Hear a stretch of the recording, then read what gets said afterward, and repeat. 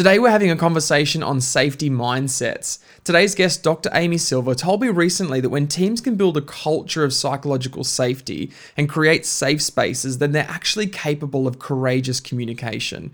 I wanted to have a conversation with her not only about what it means for teams, but also what that means for us individually as a leader.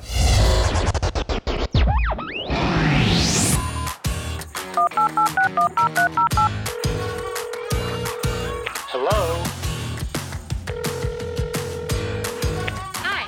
We'll do it live.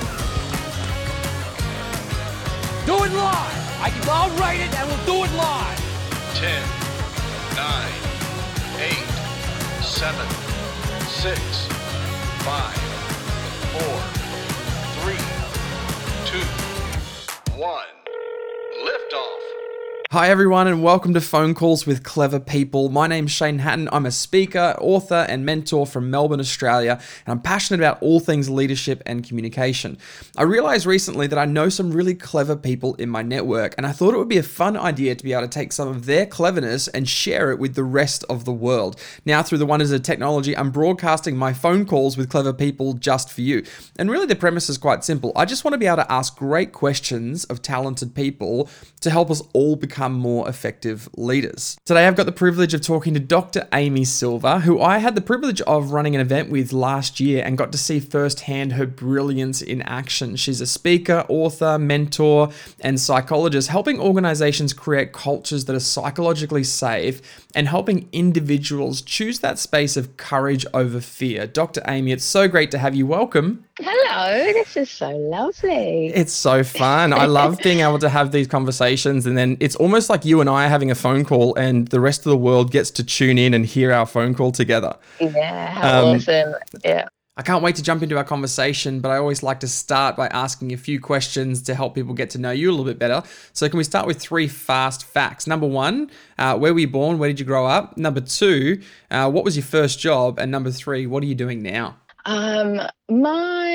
I grew up in London, and I always feel kind of apologetic for saying that because it's quite a boring, I don't know. It's a beautiful place and it's amazing, but it's quite obvious when I'm from England that that's an obvious place. I'd love to be from. I did spend 10 years in Manchester, but London was where I grew up. My first job was, apart from sort of working in shoe shops, and I worked in an old age home, which is what we called it in those days, when I was growing up. My first qualified job, I guess, was as a clinical psychologist. So that was quite a long training. So along the way, you do lots of different jobs that kind of enable you to get there. But yeah, my first job was probably doing therapy and research. Always been fascinated with fear. That's really been my what I've been most interested in, because in therapy and in the research, I was kind of mostly keen on understanding how fear inhibited the choices that people made. And I think, that's really where I'm at right now. Although I came out of therapy and research really because it all got quite intense for me, and I just wanted a bit of a I wanted to learn how to play again. And so I actually, with a detour through acting, which was amazing, and I went to drama school for a bit and learned how to play again and had the best couple of years of my life. It was awesome. But I sort of found my way back into working with fear and just seeing how fear inhibits performance, how it inhibits communication, how it inhibits people from being their best self. And so now I continue that. I write about that. I work with organizations and teams and individuals, helping them understand how fear inhibits them from being the best that they can be. Because I think it's one of those hidden things which once we kind of unearth it and people understand that there are things to do to help, people function better, people enjoy their worlds more. So that's really what I do now is still the same as I did 25 maybe 30 years ago. Help people get through their fears. I love that. And we're going to talk a little bit later on about some of the decision to, I guess, choose courage over fear, and a lot of people who think that maybe there's not a lot we can do about that. We were having a bit of a conversation yesterday about what we'd be talking about today, and I love some of that. We'll get to that a little bit later on. But can we kick off this idea of what psychological safety is all about? Because you kind of framed a little bit in that kind of intro there, but can we get all on the same page a little bit about what exactly is psychological safety, and what's your perspective on all of this? Well, it really kicked off in terms of the corporate world because Google did this big project, and then another couple of really interesting research projects showed that there was this intangible piece that explains why some teams work together and some teams don't. And they looked for all sorts of demographic reasons, couldn't find them. But this thing called psychological safety, which quite a lot of psychologists were writing around anyway, in academia land, it was this key driver for how teams can build on each other's contribution rather than either shutting each other down or just not accessing the very best of the individuals in the team. And so when that came out, I think there was this real onslaught of attention to, oh my God, we've got to work out what this is and how do we get it. And, people were looking towards the environment and particularly to leaders to set the tone, enable the space for people to contribute, look for disagreements, look for risk, and being vulnerable. And there were these kind of key words being put out there that were really key. From a therapeutic perspective, so something that therapists really deeply understand, and in fact, it's really most of our training. The quality of the relationship that you have with the patient is probably the key driver that you've got to determine the outcome of the therapy. And that doesn't mean you have to like each other, but you have to have a good quality of relationship that's trustworthy, that's safe, and that people can use the quality of that relationship to drive any behavior changes or any new things that you're asking them to do, or to reveal things that they're keeping as sort of deep, dark secrets that need to be out there. So psychological safety is something that's sort of, as a therapy tool, is absolutely essential. And I think the combination of oh my God, here's the research from, how do we make a high performing team? There was this sort of frisson of activity. Everyone's talking about psychological safety, but nobody really, I don't think, was kind of really tapping into the how. And so what I feel like when I'm working with a team, I'm really keen on everybody understanding is that there are two really key parts to psychological safety. There's three actually, but I can talk about two. The first is that there is an understanding of, if you and I are working together, that I understand how to make you feel safe, right? And that I have buy-in to make you feel safe, right? And that there is purpose for me to make you feel safe because we can do more together, because I know you're going to contribute more. That only works if there's this third element that I just hardly mentioned, but which is that there is a collective goal, right? So if you and I actually want to achieve something together, then me caring about your safety is really crucial. I have to understand how to not put you in a fear response, because as soon as I put you close to a fear response by my communication or by my style, then I'm inhibiting what you're going to bring. And you will channel whatever you bring via what you feel is safe. That's just kind of common sense. That's just what humans do. So the very first very first thing is having a collective goal, right? That's absolutely crucial for a team to be able to work well together. But the next thing is that I have to make you feel safe, and I have to understand how to do that. And that's how I make you feel safe is not how I would make John in our team feel safe, or Mary in our team feel safe. I have to actually be not just emotionally intelligent, but action orientated with my emotional intelligence to understand the different triggers that I may put out there that would trigger your anxiety. I have to take responsibility for that, and I have to know how to fix it if I do. So that's one part of psychological safety. The other is that I need to take responsibility for myself.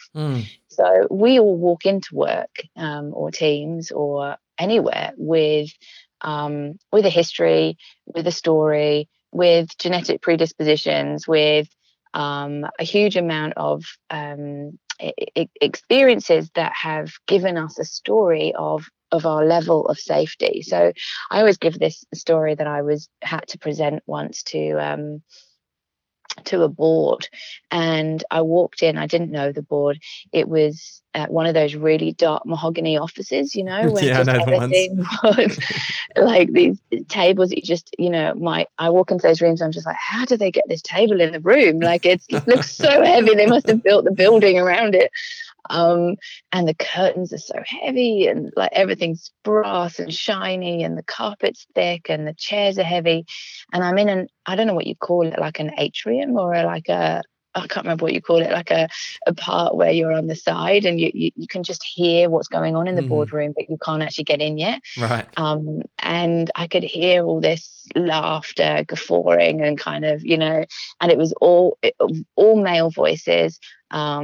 All felt like they were having the most amazing time.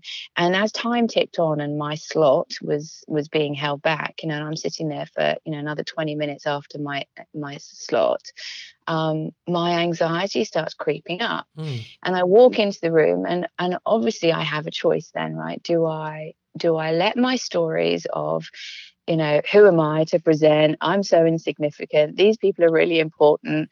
They can't identify with me. I don't identify with them. What am I doing here? All of those kind of that internal anxiety dialogue. Now, is that who's that's my psychological safety dropping down, right? But whose responsibility is that to fix it? And I think that's a really interesting point, because I think some of that is my job to fix it. That is my responsibility to understand how I get triggered, to understand when I get triggered, to recognize it in the moment, and then to change my actions and do something different in order to present the best of me. And all of that takes practice and insight, and you're constantly meeting new experiences that may trigger you. So it's a lifelong goal to stay on top of that. But I think it's unfair, and I think that a lot of organizations have gone, oh, it's the leader's fault. So in that scenario, they would have gone, oh, it's their fault. But I'm not sure that that's true. What can they do in that particular circumstance other than do everything they can to make me feel welcome? So, they can't change the curtains and bring in a new table, and but there are things that an organisation needs to turn towards. How do we do that? Now, interestingly, in that same place, when I later went to the toilet, which was again it all felt very masculine. The whole place felt very, very masculine, with big oil paintings of men on the wall, and when I went to the toilet, there was this massive hamper of stuff that was very female, like hair straighteners and all sorts of things. And it felt like, oh my God, they're making some sort of effort here to encourage me to be here, and that sort of helped me untrigger myself. But I think it's this complicated combination of, we need to know that being together means that we can achieve something that we couldn't do on our own. It means that you're going to take responsibility for encouraging my safety so that I can give my best. And I need to know how to activate myself into the best form of me, knowing that there are things that trigger my unsafety. Yeah. So I think, I'll stop talking. I think what you're touching on here is such a nice approach to psychological safety that I often only hear one side of. Often when we talk about safety mindsets or psychological safety, we talk about it from an organizational level. As leaders, we're going, how do we create a team that feels safe, where people can share openly, where people can be courageous? And if it's not safe, it's the fault of the leaders, and the leaders need to do something about it. So what you end up seeing is, okay, we're going to do training, we're going to bring someone in, and we're going to try and force compliance on people to make sure people change. Or you see the other side of that, where people almost negate the responsibility and say, well, it's not my responsibility about how you feel, so you need to go and sort yourself out. And I think what you've touched on really nicely is how do we find people, how do we bring both of these worlds together at an organizational level? What can we do to create a culture of safe spaces, but also individually? I love your question, which is who's responsible for this? Well, in part, I'm responsible for how I'm feeling. All of us. And it's a really nice and society, blend. And it's a really big thing. It's not just that organization. It's not just that leader. I mean, how many people do you know? And I know heaps that, where the leaders are going, I want people to contribute more. I want them to take risks. I really want them to disagree with me. I want them to, they're looking for that and seeking it. So it's not as simple as allowing people the space to do that, because we walk into places with a whole fixed set of beliefs and expectations over ourselves, over our relationships, over what work is, over who we should be at work. There is this whole kind of role playing thing that, we were talking about yesterday. It's like this, that's what we're being afforded right now, is this opportunity to drop some of the role play of who we are. The divides are kind of, or those layers that we put on top of ourselves when we walk into an office are sort of enabled to come off because we are in isolation. So we are revealing more of ourselves, revealing more of our lives, connecting deeper, because we have this opportunity to kind of change the system that we're operating in. So I think there is many things to blame for psychological unsafety. The impacts are really quite enormous. Not only do we have sort of trapped potential, we have people who are not able to contribute their very clever stuff. We have a sort of almost like a lack of really people being able to use each other. So there's not building. We don't build on each other brilliantly. And again, you think about, evolution and survival of the fittest, and the way that our society enables people to climb the ranks in hierarchy and social status. And then you've got organizational structures around performance. And there's a whole host of, and I know heaps of organizations who still really quite clearly operate on a fear-based model.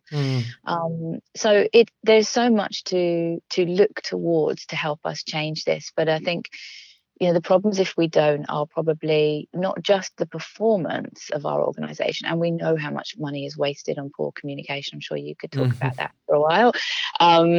But, in terms of the lack of engagement, we know that people aren't very engaged at work. We know that people are experiencing high levels of stress at work. We know that that there is a poor sense of belonging at work. People don't feel that they belong, and that it contributes deeply to their sense of value.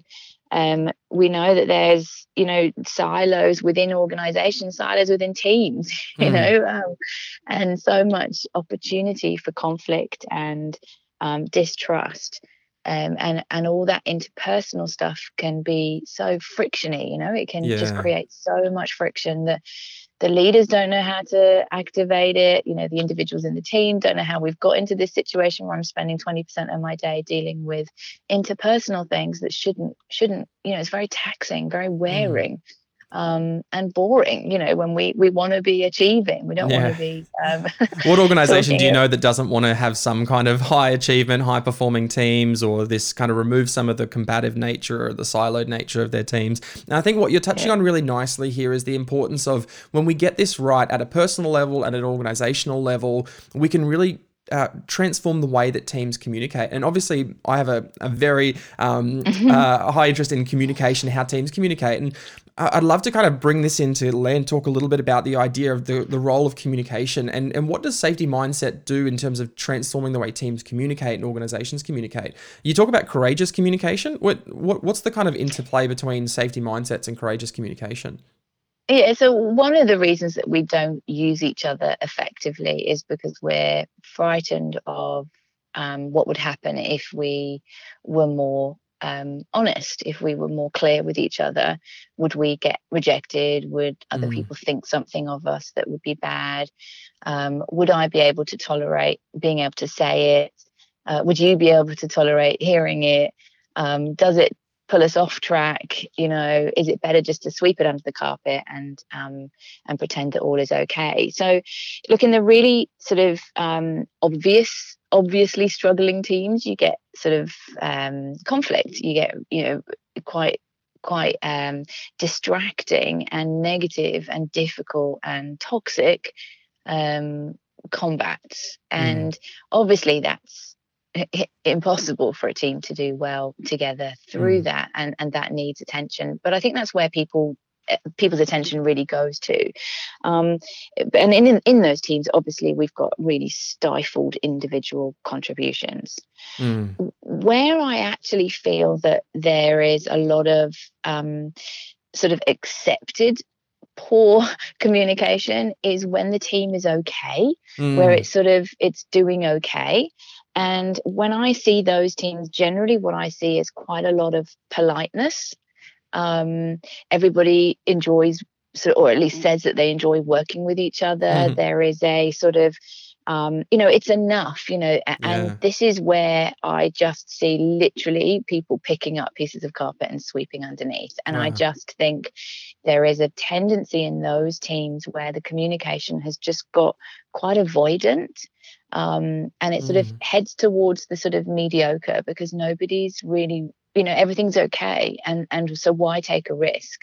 And I think that sort of downplay of what we could achieve together comes from a place of, well, it's enough. We're doing okay. That's such an interesting insight in the sense that you would think that the teams that are the most obvious places to start are the teams that are highly combative, where people are, argumentative, or they're out there. But actually what I'm hearing is that the teams that are polite and sweeping things under the rug and avoiding are probably less obvious, but more important to be having conversations about psychological safety. Yeah, and it doesn't take much, it doesn't actually take much to move those sorts of teams into a really remarkable space where they are tolerant of the difficulty of conversations that would push them a little bit further. So, because I guess what can happen in a team that's sort of functioning okay is that the leader ends up taking a lot of the weight of decision making, of creating the space for everybody, and there's a lot of agreement within those teams that can put a lot of weight on the leader. And because what we want is, this classic sort of desire is that we have diversity of thought. Otherwise, really, half that team aren't useful. There's no point having them on the team. So the purpose, or the thing that we need to get to, is this comfort with discomfort. This ability to turn towards the uncomfortable conversations, because we know that it's worth it, because we're going to get more, and we're probably going to have more fun because we're going to feel more engaged. That kind of excitement, nervousness piece of courageous conversations, and then the relief and the extra bonding that you have with someone on the other side of that difficult conversation is where trust comes. So, everybody sort of thinks, trust. In a trusted team, you can take risks. No, in a team that's able to take risks, you get trust. Wow. So the idea is often back to front, that we kind of need to, do you trust me? Yes, I trust you. Okay. That isn't true. I need to actually show you that I trust you, because I'm willing to take a risk here by being more courageous in my conversation, because I think you can tolerate it. I think I'm going to try and tolerate it. I think it will put us in a better space. I mean, oh my gosh, I feel like we could talk about this all day. And the comments that are coming through from people that are watching this live, they're really getting a lot out of the conversation that you're having. And I kind of want to bring this into land a little bit, because I'm mindful we have a couple of minutes left. We talked about this a bit yesterday, about at an individual level, most people don't think we have the ability to face our fears or overcome our fears, and we kind of live with them. At an individual level, what does this look like? And is it possible to overcome some of these fears we're facing? And what are some of your practical tips to kind of leave us with? Oh, that was like a million questions. I know. Like I 2 know. minutes to go. Yeah. Look, Which one? You pick the one that you think would add the most value to people. I'm absolutely astounded that people are comfortable to live with the amount of fear that they have. And I think that if I could, give any piece of advice, it would be to really to know that this is not a fixed thing. Your fear and the way that you believe about who you are and what you can do is just a story. And if you can unpack it, if you can understand where it started, if you can see the cycle of how you live with it, how you avoid to try to keep yourself safe. I talk very much in the safety mindset work around good safety and bad safety habits. So a bad safety behavior would be anything that gives you the illusion that you're avoiding the fear, but actually what you're doing is avoiding the action that you should be taking in order to get across the fear. So anything to do with avoidance is a bad safety behavior. It gives you the illusion of keeping you safe, but it actually encourages more fears. Any good safety behavior is anything that tracks you further towards a goal that you didn't think that you would be able to do. So you don't have to go from 0 to 10, but from 0 to 1. And you set your mindset towards the potential that you can separate what you do from your fears. Your fears don't have to be your primary goal. Your primary driver. You don't have to. You can experience fear and not listen to it. And so the safety mindset work is all about that. It's how do we enable fear to be there, welcome it, acknowledge it, see it, say thank you, thanks for guiding me, but not choose my response based on how loudly it's shouting at me. Dr. Amy Silver, thank you so much for your time. I feel like this conversation could keep going, and I reckon the way I would much rather leave people with wanting more than to have people drop off at the end. But I would say for people that want to continue this kind of conversation, there's a few things that they could do. Number one, connect with you because the content you put out online is absolutely fantastic. Connect on LinkedIn and all your channels that sit with there. Visit your website, dramysilver.com. You've got a couple of great books. You've just launched a recent book called Brace for Impact with Alessandra, which is another great book. And your program around safe space is helping people do this at an individual and an organizational level. And the last one would be, I've been seeing some of the content you're putting out through your Courage Club for people at an individual level that are looking to choose courage over fear. Some of the resources that you've got on your website and the videos you put out have been absolutely fantastic. Dr. Amy Silver, thank you. Thank you. Lovely way to start my day. That's it for another week of Phone Calls with Clever People. Thank you so much for taking the time to invest in you by checking out the podcast. Make sure you subscribe so you don't miss out on any of the episodes as they're released. And of course, I'd love to hear how this has added value for you in the reviews. Have a fantastic week.